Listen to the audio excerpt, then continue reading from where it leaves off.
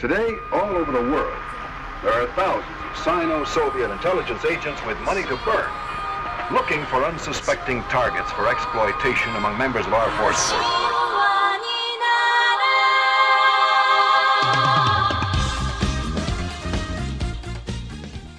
Welcome back to the third episode of Leave the Left to Us.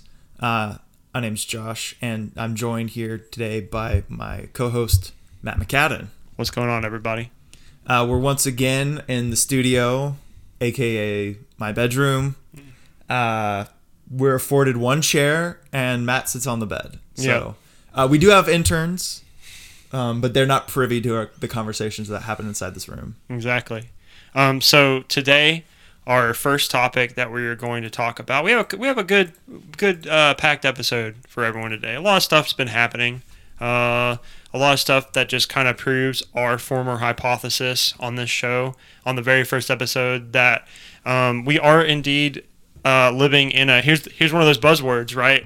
Hellscape. We are living in this night world. I think you could substitute hellscape with dystopia. Right. This picture that we're talking about today has been circulating around the internet. You saw it on Reddit. I saw it on Twitter. Mm-hmm. You know, both cesspools of genius. Oh, yeah. The highest minds. And it is a picture of Delta, right? The airline. And it says, union dues cost around $700 a year. A new video game system with the latest hits sounds like fun. Put your money towards that instead of paying dues to the union. And there's a little link to don'triskit.don'tsign.com. So Delta has their own website dedicated to stopping Delta unions. And I'm not going to make assumptions here, but I think that trade unions, just seeing a company like advertise in this way feels gross. Mm-hmm. And makes me want to take a shower. Well, the thing about it is, like, we've seen the numbers, and the unions have been on the decline, union membership. And especially, like, you and I live in Georgia. You know, we live in the South. Mm-hmm. So unions have never had a strong presence down here, and you are actively discouraged from joining unions. And this is one of those things where unions are very important because unions give workers collective bargaining power, and it's a step in the right direction of trying to tell your boss, like, hey, maybe you should pay me, you know, to where I can survive. And the thing is, like, the union dues may cost money, but it'll save you a lot of money in the long run, and they'll actually fight for you. Like, Delta, if Delta royally screws you over, then unions are your first line of defense. Companies love contract workers because they don't have to give them benefits. They give them low pay, and they're not like a liability to the company. They are expendable. And then, you know, companies take on more risk when they get full-time employees that are actually working for the company. But even then, even if you're a full-time employee, you don't have a lot of power. You don't have a lot of say. You're at the whims of your employer. And I think the idea of a trade union, or sorry, not trade union, just a union, a work union in general, is, I mean, we see this in acting and the arts a lot of times. Unions, it seems like people don't have any problems with unions in those departments because it has shown time and time again that actors get taken advantage of and they lose a lot of money. Why are people so opposed to unions for other types of workers? Well, I think that we've just had this big crackdown, you know, on socialism and communism in this country. And I think unions have taken the brunt of that. And I feel like the reason that we have declining, you know, union membership is because we are actively, this is like one of the few countries where we're actively discouraged from joining unions. And we actually, you know, like, unions seem like most of the time they seem to work, right? Because when the government shutdown happened and they weren't paying the employees, and the TSA agents who were making $8 an hour were like, oh shit, I can't afford rent this month. They went on strike, and the government opened up real quick after that because we really need these, you know, every job is important. Most jobs are important to our society.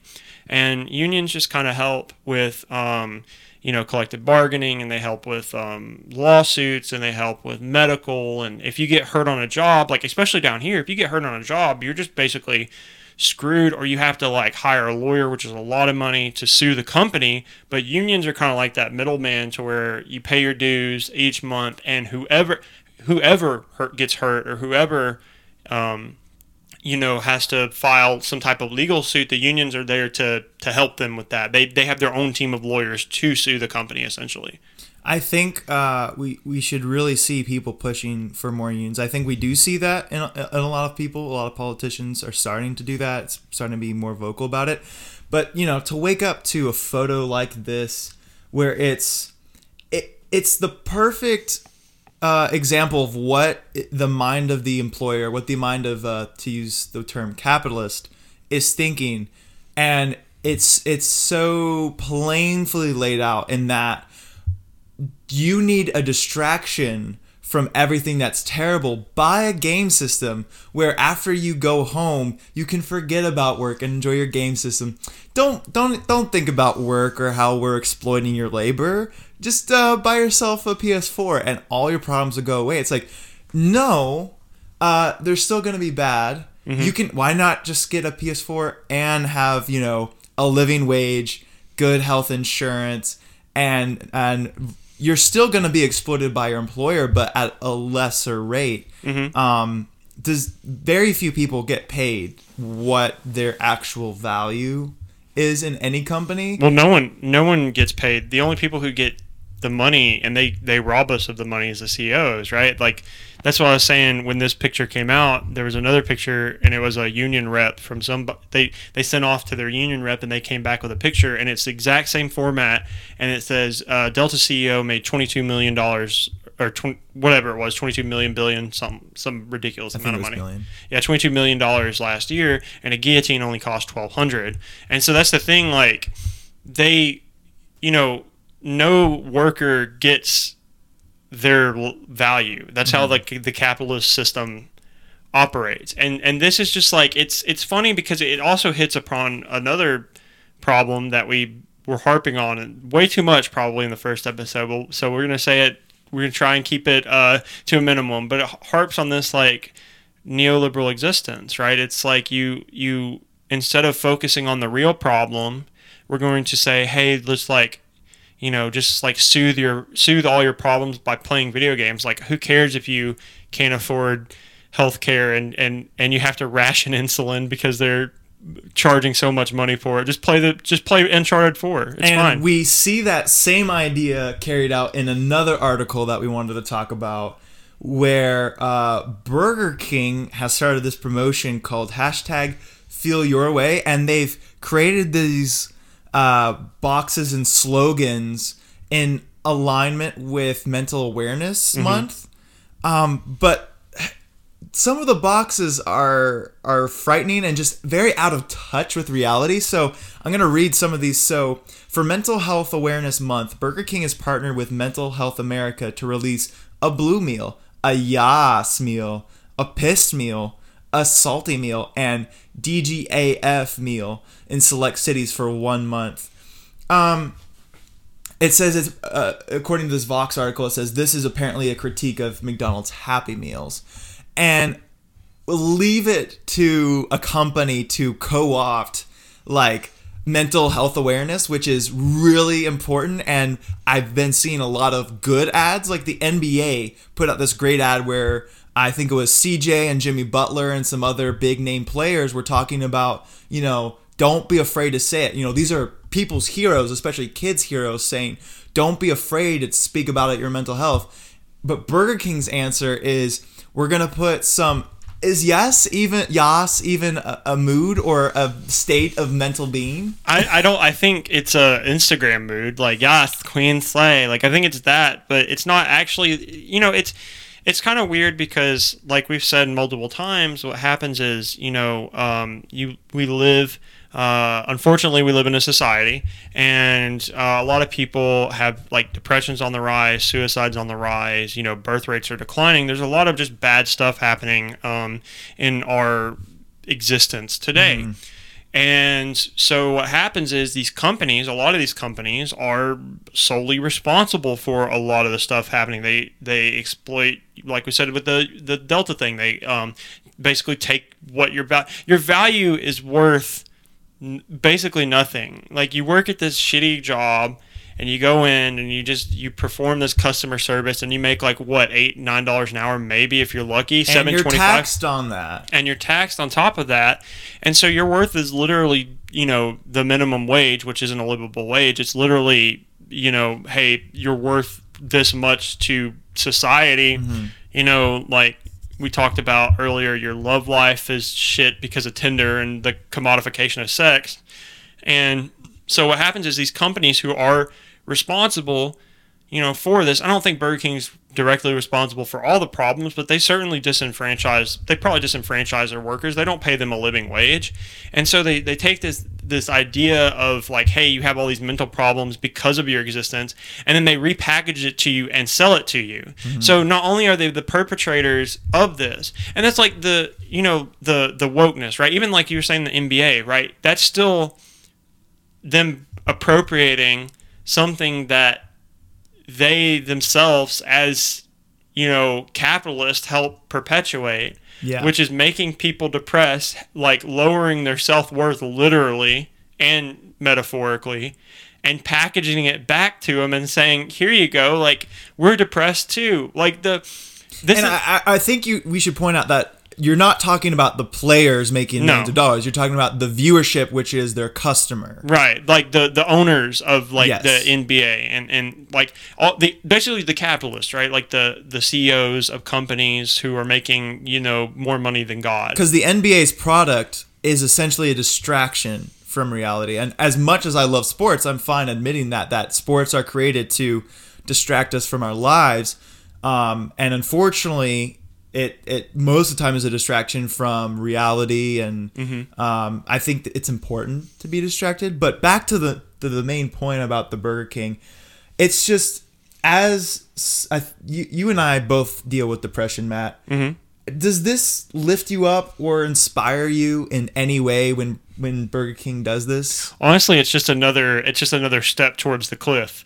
Honestly, for me to throw myself off. They should sell the noose meal or something like that. I think like this is inevitable, right? Like this was always inevitable because brands learned that marketing towards people like doesn't work. Like people are very savvy towards their marketing, and so what they started doing, and it started with Wendy's.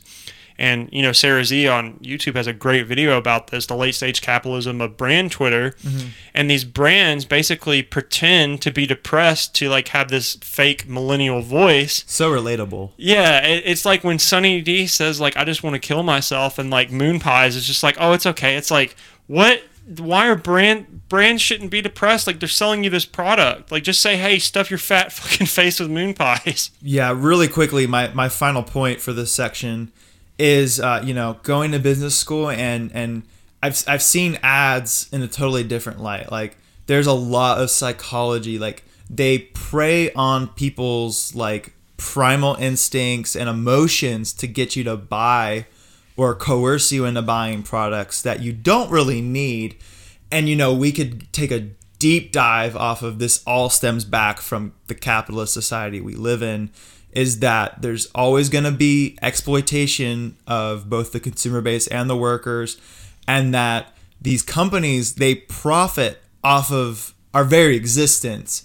And so it doesn't matter whether we're happy or sad, they're still going to make a profit off that.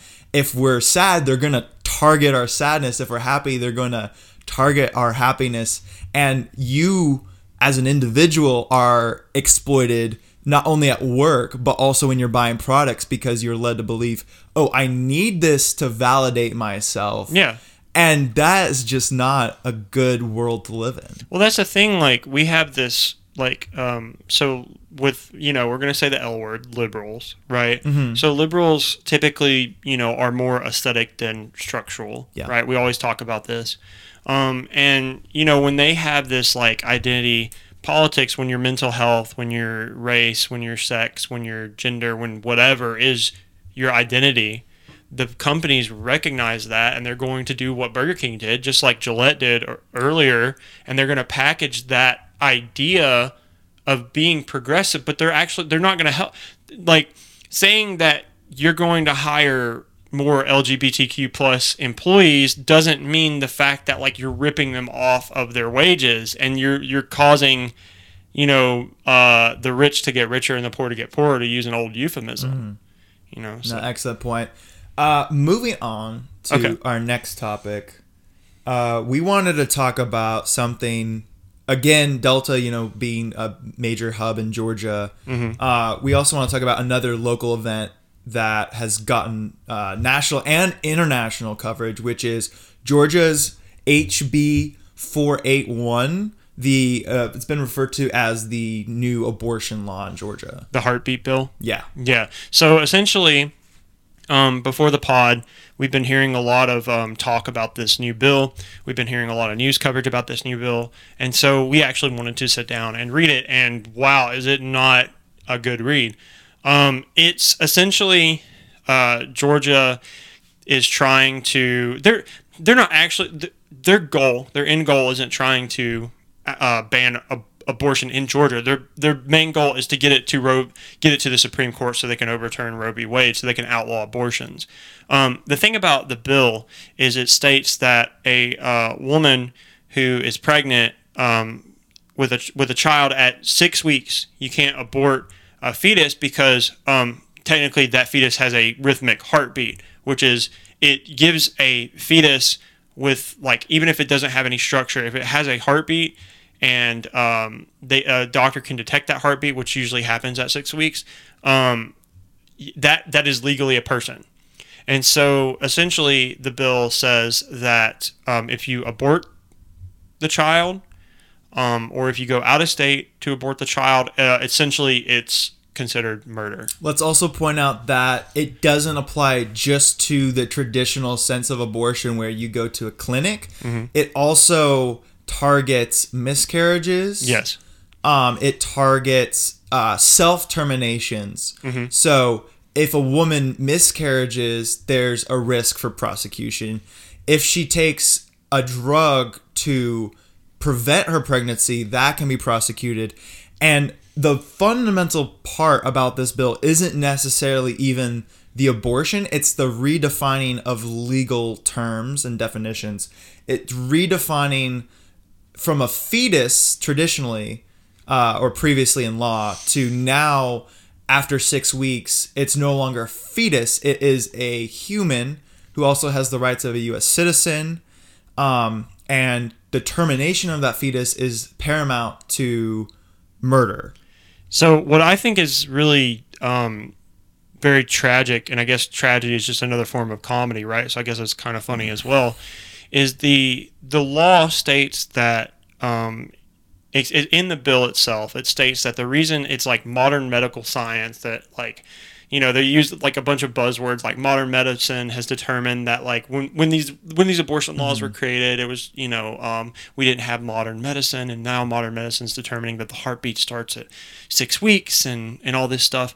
And what's funny and tragic about it is that it opens up a whole can of worms talking about rights, because it speaks of the right of the child, right, the fetus, or I guess the way they describe it, the person. It speaks of the right, but it's also taking away a woman's right to bodily autonomy, because if a woman just naturally miscarries, she can go to jail. And if a woman decides not to have a child, then she's in trouble because she's infringing upon the child's right. But what's interesting, and they don't care about women's rights, that's the reason the bill was introduced. What's very interesting about it is that you're essentially saying that that fetus that is not cognizant, doesn't know it exists, right, is more important than that woman. It's not granting equality. It's infringing on another human's rights.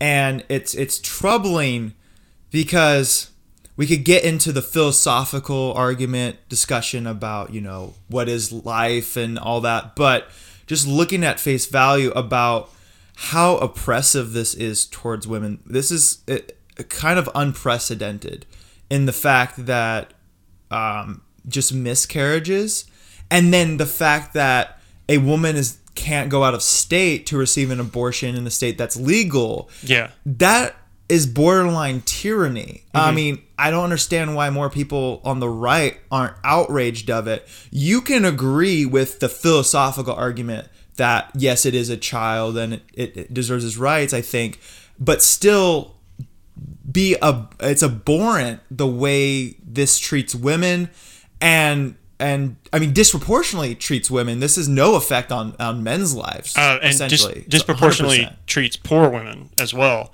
Because the rich women who are the people who are the rich middle class women who are the people who are supporting. They're not the ones having kids, right? They're the ones not having kids, and also if they want an abortion, they can probably get one way easier than a poor woman can. And so the thing about it is, one of the things, I know we don't really want to get into the philosophy of it, but here's... Yeah, that's not the point. Yeah, I'll delve into a little bit of my philosophy and then we'll come right back. The thing about it is, if you can be pro-life, you can believe in the principle of whatever. Yeah. I don't really know what pro-lifers believe. I don't care to look up what Not pro-lifers believe. Not a lot. Yeah. And so my thing is, like, even if you believe that at 6 weeks that is a person... The thing is, like, you are ultimately having to choose the moral high ground of trying to either determine whose person's right is violated, because is it the person who has never experienced anything, or is it the person who has to bear that child for 18 plus years now, right? And you're choosing the fetus. You know, you're saying that fetus's right is more important than the woman's right to self-autonomy. Which honestly, one of my friends said it best, and I'm not saying that this is true. I'm just saying that it's a very good point. He said that when you have another person use another person's body without their consent, it's either at the very least sexual assault and at the most rape, right? And that's the thing about, like, if you define the fetus as a person and you're saying that the woman has to use her body for that person, like, draw your own conclusion there, you know? Yeah, I wouldn't put it in those drastic terms. I know he was just trying to illustrate the point. I don't think they're exactly the same. They're not the same. But there's a common theme there. Yes, it's using someone's body without their permission, essentially. And that's the thing. Back to the actual political side of it. Honestly, like we said before, it's Brian Kemp, the bootlicking shit stain that he is, who stole the fucking election. He's not, like, they're not proposing this bill for abortion to be overturned. Like, do not concern yourself. It's not Georgia's battle. It's the United States' battle. Because what they're trying to do is they're trying to force a vote on Roe v. Wade, which would set us back years on the abortion, on human rights laws. Yeah, it's troubling. This might be getting in the weeds too much, but growing up, I had the strong conviction that, you know, we gotta protect the fetus, the moment of conception, that it's a human, and we should treat it such. And one thing I always found interesting is that, and I've kind of understand this, is the people who are, I don't even like these terms pro-choice and pro-life because they're very misleading, but the people who are pro-choice aren't necessarily pro-abortion. Right. And I think that's a very clear distinction. As someone who was on the pro-life side, it's a distinction that a lot of people need to understand. It's just because you believe in the woman's right to choose does not mean you want abortion or you think it's a good thing. Like, you can be very anti-abortion, but still be pro-choice, still be pro-women's rights. And that's kind of the position I've taken now, is we should be working and making measures, especially for the disadvantaged women who need help. We should be promoting sex education. We should be promoting contraception, making it easier and more accessible for people to get, because we should live in a world where we don't even need abortions. That should be the end goal. And the idea that people are going to be abstinent or the human race is going to one day just stop having unprotected sex is ridiculous. It's beyond fantasy. Right. And it's detached from reality. And that is my opinion of the pro-life side now. Is if you're pro-life, why aren't you the same people who are pro-sex education, pro-contraception, pro-supporting disadvantaged women? Because like you said, Matt, it's not the rich women who are having this problem. It's usually poor females, single a lot of times. Yeah, and the thing is, like, I saw a lot of the discourse on, the lovely website Facebook, where it was saying, people were saying, like, oh, well, women shouldn't have sex if they can't afford kids. That's ridiculous. You shouldn't have sex. If you're a guy, you shouldn't have sex if you can't afford kids. Like, no one can afford kids. Like, yeah, we could have that argument all day long. Like, yeah, if most people can't afford kids. If you're gonna preach about that, you need to have some praxis and just chop off your dick and balls. If having a child was an economic decision, then why do so many poor people have a lot of kids and so many rich people who get into that middle class, upper middle class, have fewer and fewer kids? It's like it has a very little to do with finances. Like, before you stick it in, you're not thinking about like the bills you're gonna have to pay. You're just thinking about like getting off, right? Right. And so the consequence of that, it's ignoring just so many things about reality, and it's living in this dream world. You know what one of the worst parts about this bill is, though? Go for it. The fact that I don't know if you've seen this, but Alyssa Milano, right? Actress, very liberal actress. She's one of the people who endorsed Biden. She's like, she also said that she wants this thing where like, hey, we should not talk bad about any Democratic presidents and stuff. Yeah, her and George Takei are beating this drum. Well, her newest dumbass thing on Twitter was, hey women, let's have a sex strike. Yeah. And we're not going to have sex until these bills in Georgia are repealed, right? Like all these bills in these states are repealed. And what's hilarious is just the amount of backlash that you've seen that are just like, hey, this ain't it. This isn't it, sis. Like, it's bad on a number of levels. One, it's like it shows that it says that sex is transactional for women. It's not actually like a pleasurable thing. And two, it's like, it's funny because you're not focusing on the whole, we're going to say the L word one more time, liberals, right? We're reaching our limit. I actually just checked, Matt. We only have one more use of the word during this podcast. They don't focus on the structural problems. They just look at something and they go, we can't even organize a fucking Uber strike. Like, how are we going to organize a sex strike? And also, like, what is your boyfriend have to do with the laws in Georgia? Like, we didn't get a say in the laws in Georgia. Well, according to Freud, all of us perceive our mates as Brian Kemp. Yeah, I think Zizek said that. Oh, another thing that was interesting, this is probably the last thing that I'll say about the House Bill 481, is Zizek was actually talking about it, right? Oh, I didn't see that. Papa Zizek, love him. And he said that what's interesting is if you look historically, he said it's really weird that a lot of like conservative Christian type people are life begins at conception. He said because historically speaking, Christians were never life begins at conception, right? Because really, yeah. So historically within the church itself, life began at baptism. So even when the baby was born, it was just a thing. It wasn't a human yet.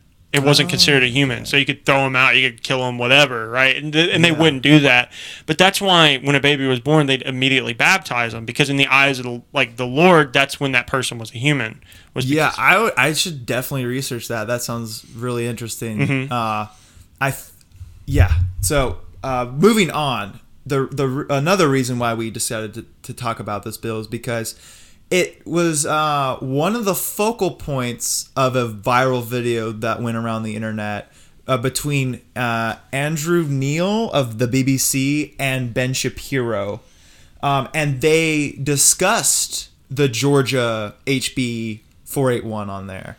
And to see Ben Shapiro's reaction to the phrasing of Andrew Neil was quite enlightening on Ben Shapiro's positions. He finally. The thing is, like, when someone finally challenged him, because when he goes on news programs in America, they coddle him, right? And he either debates 19-year-olds who have anxiety, who can't even, like, speak in public without breaking down, or he goes on, like, Fox News where they just, like, stroke his ego, right? And they kind of, like, help him out. Mm-hmm. They just agree with everything he says. Like, when he goes on Dave Rubin just sits there passively and just nods his head like a fucking little one of those little bird things that sips the water, right?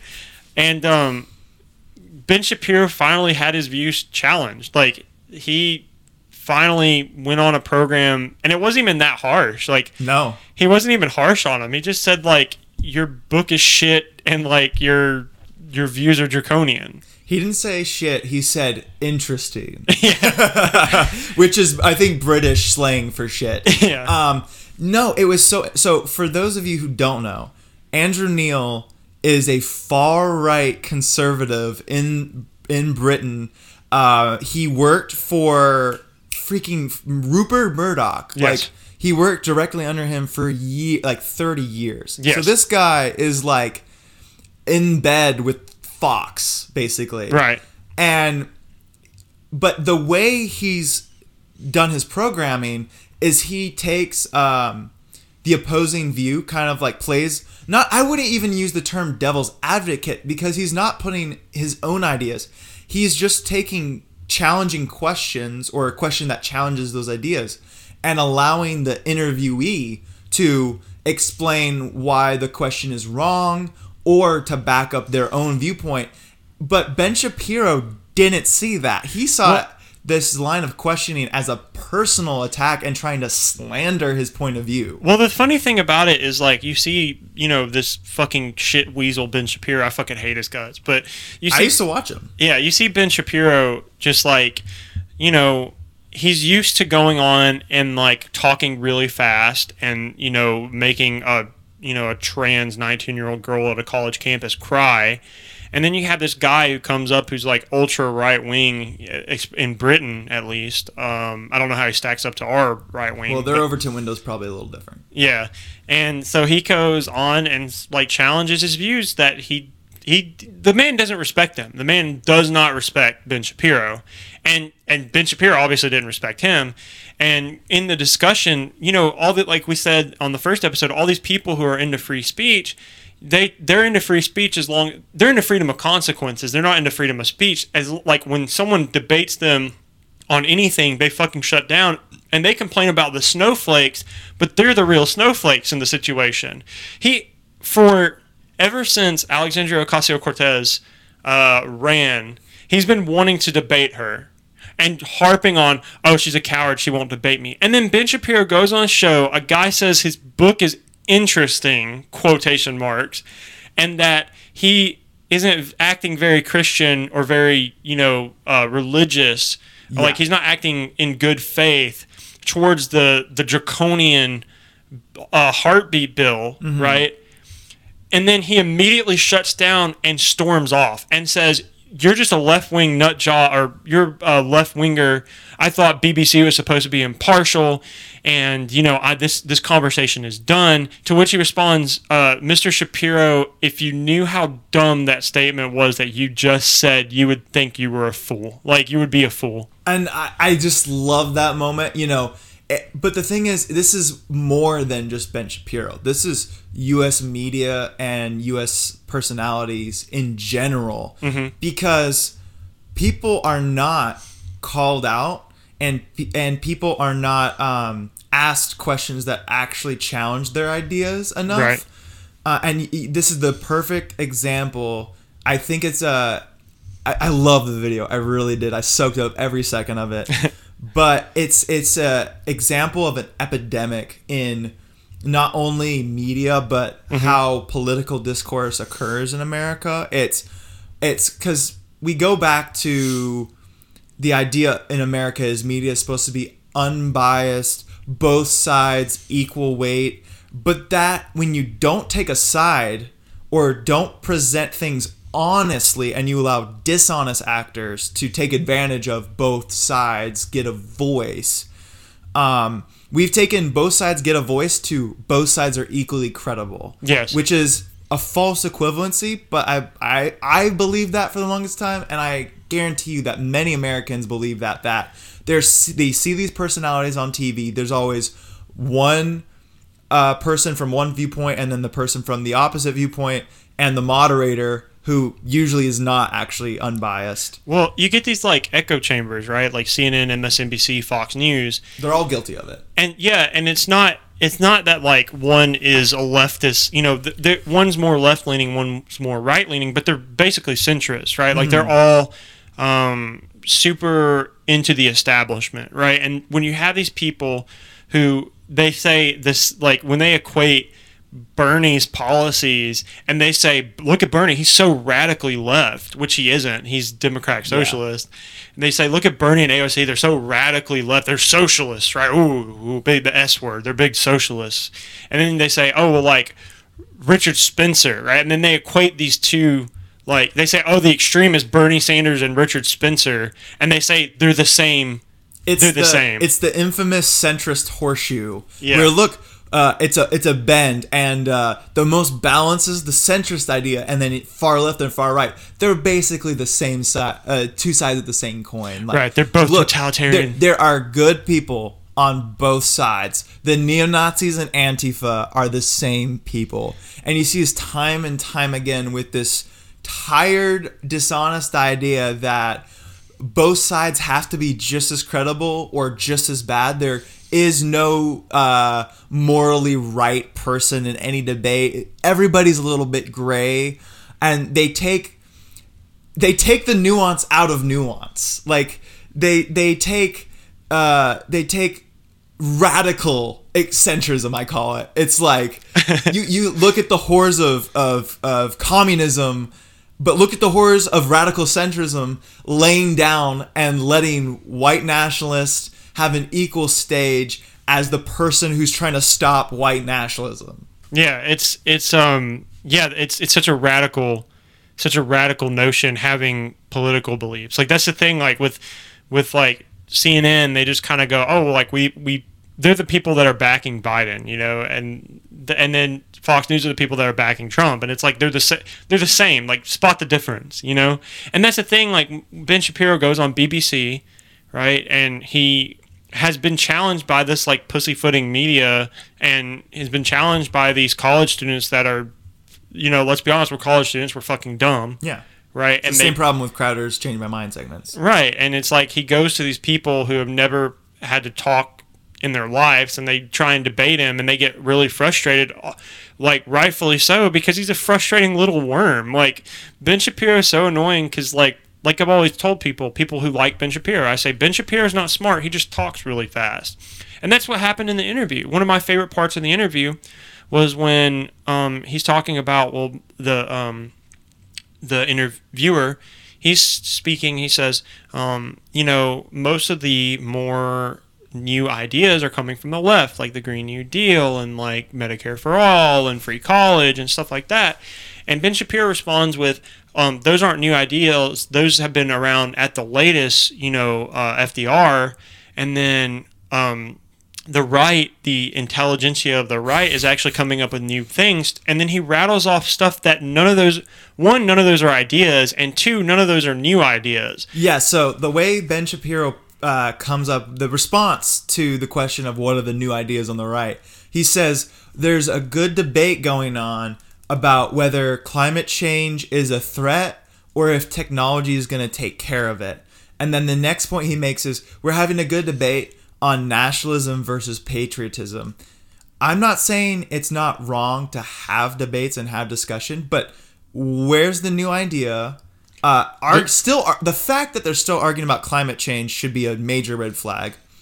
And nationalism versus patriotism, like that is not a new idea. Yeah, and then later on he's talking about something like populism versus consumerism, and it's weird because those two things like don't go together at all. Like the popular vote versus like consumerist, spending. It's like, it's funny because one, he, like we said, he doesn't introduce any new ideas, And two, those aren't even ideas. He's literally saying they're having discussions of ideas. And that's why people, I think, are starting to turn to the left, because for me, the idea is like, okay, what do I get from the right? The most tangible thing is less taxes, right? That theoretically, which hasn't been happening. It's been less taxes for the rich and more for the consumer. We can get into how tariffs are just taxes on poor people. But the left has concrete ideas, disagree or agree with them. I happen to agree with them, a lot of them. Well, let's make the distinction here, though. We do have to make this distinction. Yes. The socialist communist side of the left has concrete, like when you get into dialectical materialism, those are concrete ideas. But one of the biggest problems with the left, yeah, that's right? a bad term. I'm sorry. No, it's fine. Like it's a good signifier. The thing about like left leaning politics is a lot of it is trash. A lot of it, like we've harped on before, is aesthetics. It's literally not focusing on the problem. We're doing something that doesn't help, and that's the thing. Like with the Alyssa Milano sex strike, like how is that supposed to change the laws in Georgia? It's not. It's literally punishing guys. And one of the things, we're big Red Scare fans on this podcast, and one of the things that they said on Red Scare was like, a lot of these feminists or a lot of these people who are trying to enact change in the world, it's not that they care about intersectionality, they just fucking hate poor people. And that's the thing, like, when you have a politics that is aesthetics, and then a guy like Ben Shapiro comes along and who has facts and logic, who has a little bit of like confidence and talks really fast, but this is what I said. Ben Shapiro is one of the guys that talks a lot and has nothing to say. He has nothing of substance to add to the conversation at all. And the thing is, I sympathize with people who like Ben Shapiro, because I used to watch him and I thought, oh, what an intelligent guy. Like, he's shutting people down. He's great at debates. He's very intelligent. And then after taking a break from that, removing myself from the right-wing, alt-right leaning echo chamber that they complain the left has, that they're just perpetuating themselves, I kind of took a step back. And then I went back and rewatched some old Ben Shapiro clips and actually listened to the individual points he was making. And I found myself fundamentally disagreeing with most of what he was saying. And that was only maybe 6 or 8 months removed of just giving myself a break, flushing him out of my system, and viewing him for his ideas and his policies, not for his personality. Which is the irony of that, because that's exactly what he's like claiming to rail against is, oh, we're bringing actual facts and policies where you're arguing from emotion. If you take the second, slow down what these people are saying. It doesn't, not just Ben Shapiro, but anybody. Slow down what they're saying. Focus on the substance of their arguments. Remove the personality, because it's so easy to get personality mixed with ideas. You'll find out who is actually acting with, whether they're right or not, has some information that supports their claim, or is actually genuinely arguing from feeling, portraying that somehow as factual. What's funny, though, is like you said about Ben Shapiro, is because I've never liked Ben Shapiro, and what's interesting is I've always wondered why people like Ben Shapiro, and the reason why I've wondered is because Ben Shapiro, to me, and this is going to sound really mean, but I don't care, it's funny, Ben Shapiro is one of the few people in that I've ever seen that, like, I don't think you should bully or whatever, but I feel like Ben Shapiro, like, you have to shove him into a locker. Like, I don't know, he's just this little, like, weaselly guy who hates women and, like, talks really fast and it's like, I'm intelligent, blah, blah. And you're just like, I was just like, God, I want to, like, give you a wedgie he's or something. He's so smug, and he's just full of hot air and emptiness. And it's just so interesting how the snowflake came out of him. The inner snowflake everybody knew, well, not everybody, but a lot of people knew was there, was on full display. And I hope if the end result of this debate on BBC is just a viral clip, a reel to show for leftists to be like, oh, look, we prevailed, reason has prevailed, I think that's the wrong position to take. Yeah, it's just funny. It is very funny. It is good comedy. But what I hope, and I think this is happening, is people who've become enchanted with alt-right YouTubers or far-right leaning YouTubers such as Ben Shapiro. They see these actual discussions that occur. Mm-hmm. They see the BBC clip. They see the Jordan Peterson Zizek debate. And they realize that their heroes, who they see as infallible, mm-hmm. who they see as logical, are exposed for what they really are. And they start realizing that they themselves are in an echo chamber. And an echo chamber of any sort, doesn't matter your political side, is detrimental for your learning, for how you see the world, mm-hmm. for having a nuanced opinion, for having just the ideas, the ability to explain your position with thoughts and remove emotion out of it. That's what I hope. That happened for me watching ContraPoints and some other YouTubers and having these kind of discussions with you. I hope it happens for other people. I wouldn't say it's removing emotions out of it. I would say say it's just kind of using, like, one thing that I like to say a lot is that, like, a lot of people miss the forest for the trees, right? And that's the thing, like, when you have a problem, and Zizek actually says this a lot in his books. He says that it's actually one of the left's, right, biggest failings, is that they do that a lot. And unfortunately, the socialists and communists, they have a bad recruitment method of, one, they're very gatekeepy. People always say, like, oh, you need to read everything that Marx has ever written, and then Lenin, and then Stalin to even come to the table to discuss, which is stupid because most socialists are working class people, right, who don't want to read all that boring shit. And two, it's like they have a really hard time explaining stuff to the disenfranchised, right? And that's the thing, like in Angela Nagle's book that I just finished, Kill All Normies, she discussed that the alt-right is really good at taking those people, those disenfranchised guys, and telling them what the problem is. People aren't dumb, right? People recognize that there is a problem, but they're dumb in the sense that they don't look at the problem deeply. They can't even imagine that, like, capitalism's the problem. What they imagine is they imagine the big other is what psychoanalysts mm-hmm. like to call it. It's the Jew, it's immigration, it's Muslims, it's whatever, insert name here. It's trans women, it's whatever.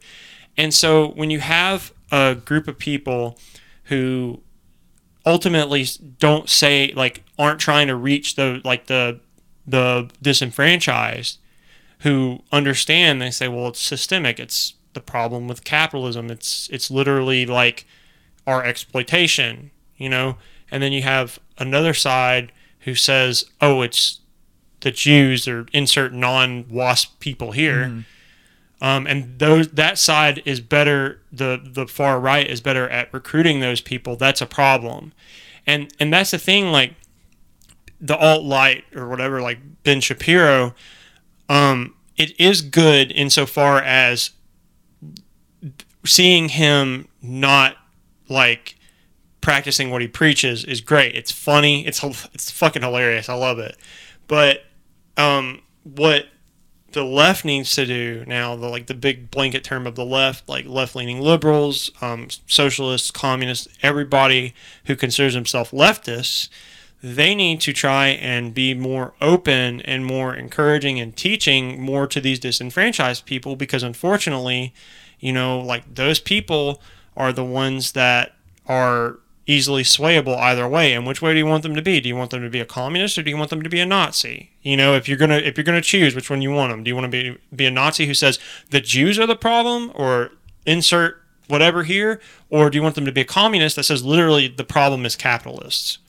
And my final point, I think I'm going to piggyback off something you said that really stuck out to me, is the idea of the left not being able to reach the disenfranchised person. Mm-hmm. And I think we can chalk this up to one of the main reasons why Hillary lost the election. Trump tapped into this thing, this intangible, just feeling in this country of disenfranchisement, mm-hmm. and he came across as someone who would be able to fix our problems. He touted himself as a great businessman who could lead America. He would get back those manufacturing jobs. He would stop the other from entering our country and protect our borders. He was anti-establishment. And he tapped into what, not necessarily what the disenfranchised believed, but how they felt. Mm-hmm. And the left and Hillary wrote everybody off. They said, we don't need the disenfranchised. There's a basket of deplorables. And I think when she said that, that was the end of the election for her. Is you cannot just write off people. You can't cancel people and across the board. You can't just ignore swaths of Americans because you don't see them of value for your election, or you don't know how to game the system to get you on their side. Be compassionate. My big problem with Hillary is she seemed like a cold neoliberal robot who would say anything to get a vote from the progressive side of the aisle. She's a war criminal too. That's my biggest problem. Yeah, that's we'll get into that later. But she lost the average American because they could not identify with her. They could identify with an orange toupee wearing billionaire more than they could with stoic Hillary. Yeah, and that's the thing. Like I said, we recognize people aren't the most dumb. They recognize there's a problem, and they decided, okay, well, do we want to go anti-establishment or do we want to just continue with more of the same? And they chose anti-establishment. So yeah, and unfortunately Ben Shapiro's made his entire fucking career off of targeting those disenfranchised people and saying like, I can destroy this blue-haired trans chick at community college campuses. It's like, wow, punching pretty low to the belt there. Yeah, and look at Jordan Peterson. He's done a fantastic job of his target market is disenfranchised white men, young white men, and he's tapped into that. Where's the left coming up with their ideas to help reach those people, to reach us? I think there's people out there. I think they're coming around, but we don't see major political leaders doing that so much. To not get on more of a Bernie train than we already are. But Bernie, I think, is trying to do that. He's trying to reach out to the average person. He, from what I can tell from his public debates and his philosophy, it seems like he truly does care about people. Yeah. And that's very refreshing, is that he's not in it. He's practicing what he's preached for 30 years. Yeah, he's not in it like Beto or Hillary was because they just were born for it or really want it. He sees a systemic issue. He sees people in this country suffering, and he wants to change it. And that is just so refreshing. And you can, dog on Bernie's policies all you want, but I think you can't attack his character, and you can't attack the place he's coming from. So I think even then, his policies are they're fantastic. Yeah, infallible. I would say those policies are what matter. So I think we'll leave off for this episode. I think that's pretty good. No, I feel like I got everything out. But I think the thing that we should end on is you should Pokemon go to the polls and vote for Bernie. All right, thanks guys. Catch you next week. See ya.